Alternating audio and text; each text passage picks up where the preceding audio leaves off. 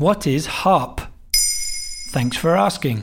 The acronym HAARP stands for High Frequency Auroral Research Program. It's an American research project dedicated to analyzing the ionosphere. HAARP is funded by the American Armed Forces and has been the target of conspiracy theorists since the 1990s. They believe the program is responsible for natural disasters and mind-controlling radio waves.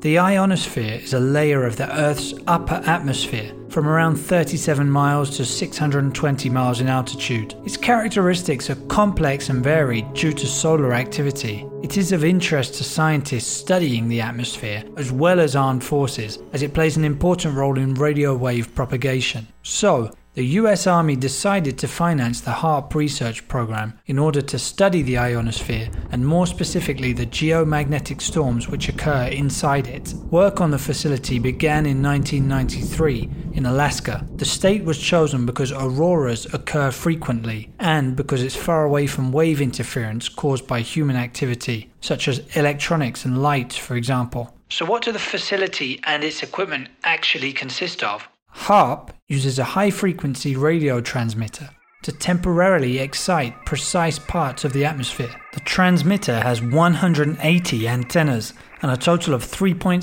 megawatts in transmitter power. In total, up to $300 million were invested in the program, but the Army decided to abandon it in 2014 as it was becoming too expensive to make equipment meet anti-pollution standards. The University of Alaska then took over the program, as well as all the conspiracy theories that come with it. A book called Angels Don't Play This HAARP was published in 1995 by Dr. Nick Begich. It suggests that the HAARP program's power is far greater than authorities would have you believe. Ever since, conspiracy theorists have claimed it could be used to control the climate, interfere with wireless communications, reroute airplanes, and influence human behavior. These theories gained traction, with politicians in Europe passing a resolution calling for more information on its environmental and health risks. The rock group Muse named one of its albums HAARP in 2007.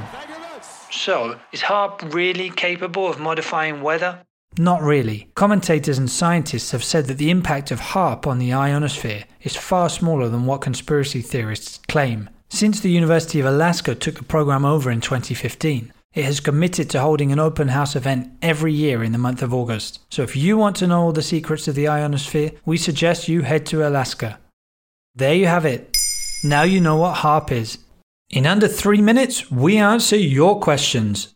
What would you like to know about? Use the comments section to ask your questions on the podcast platform.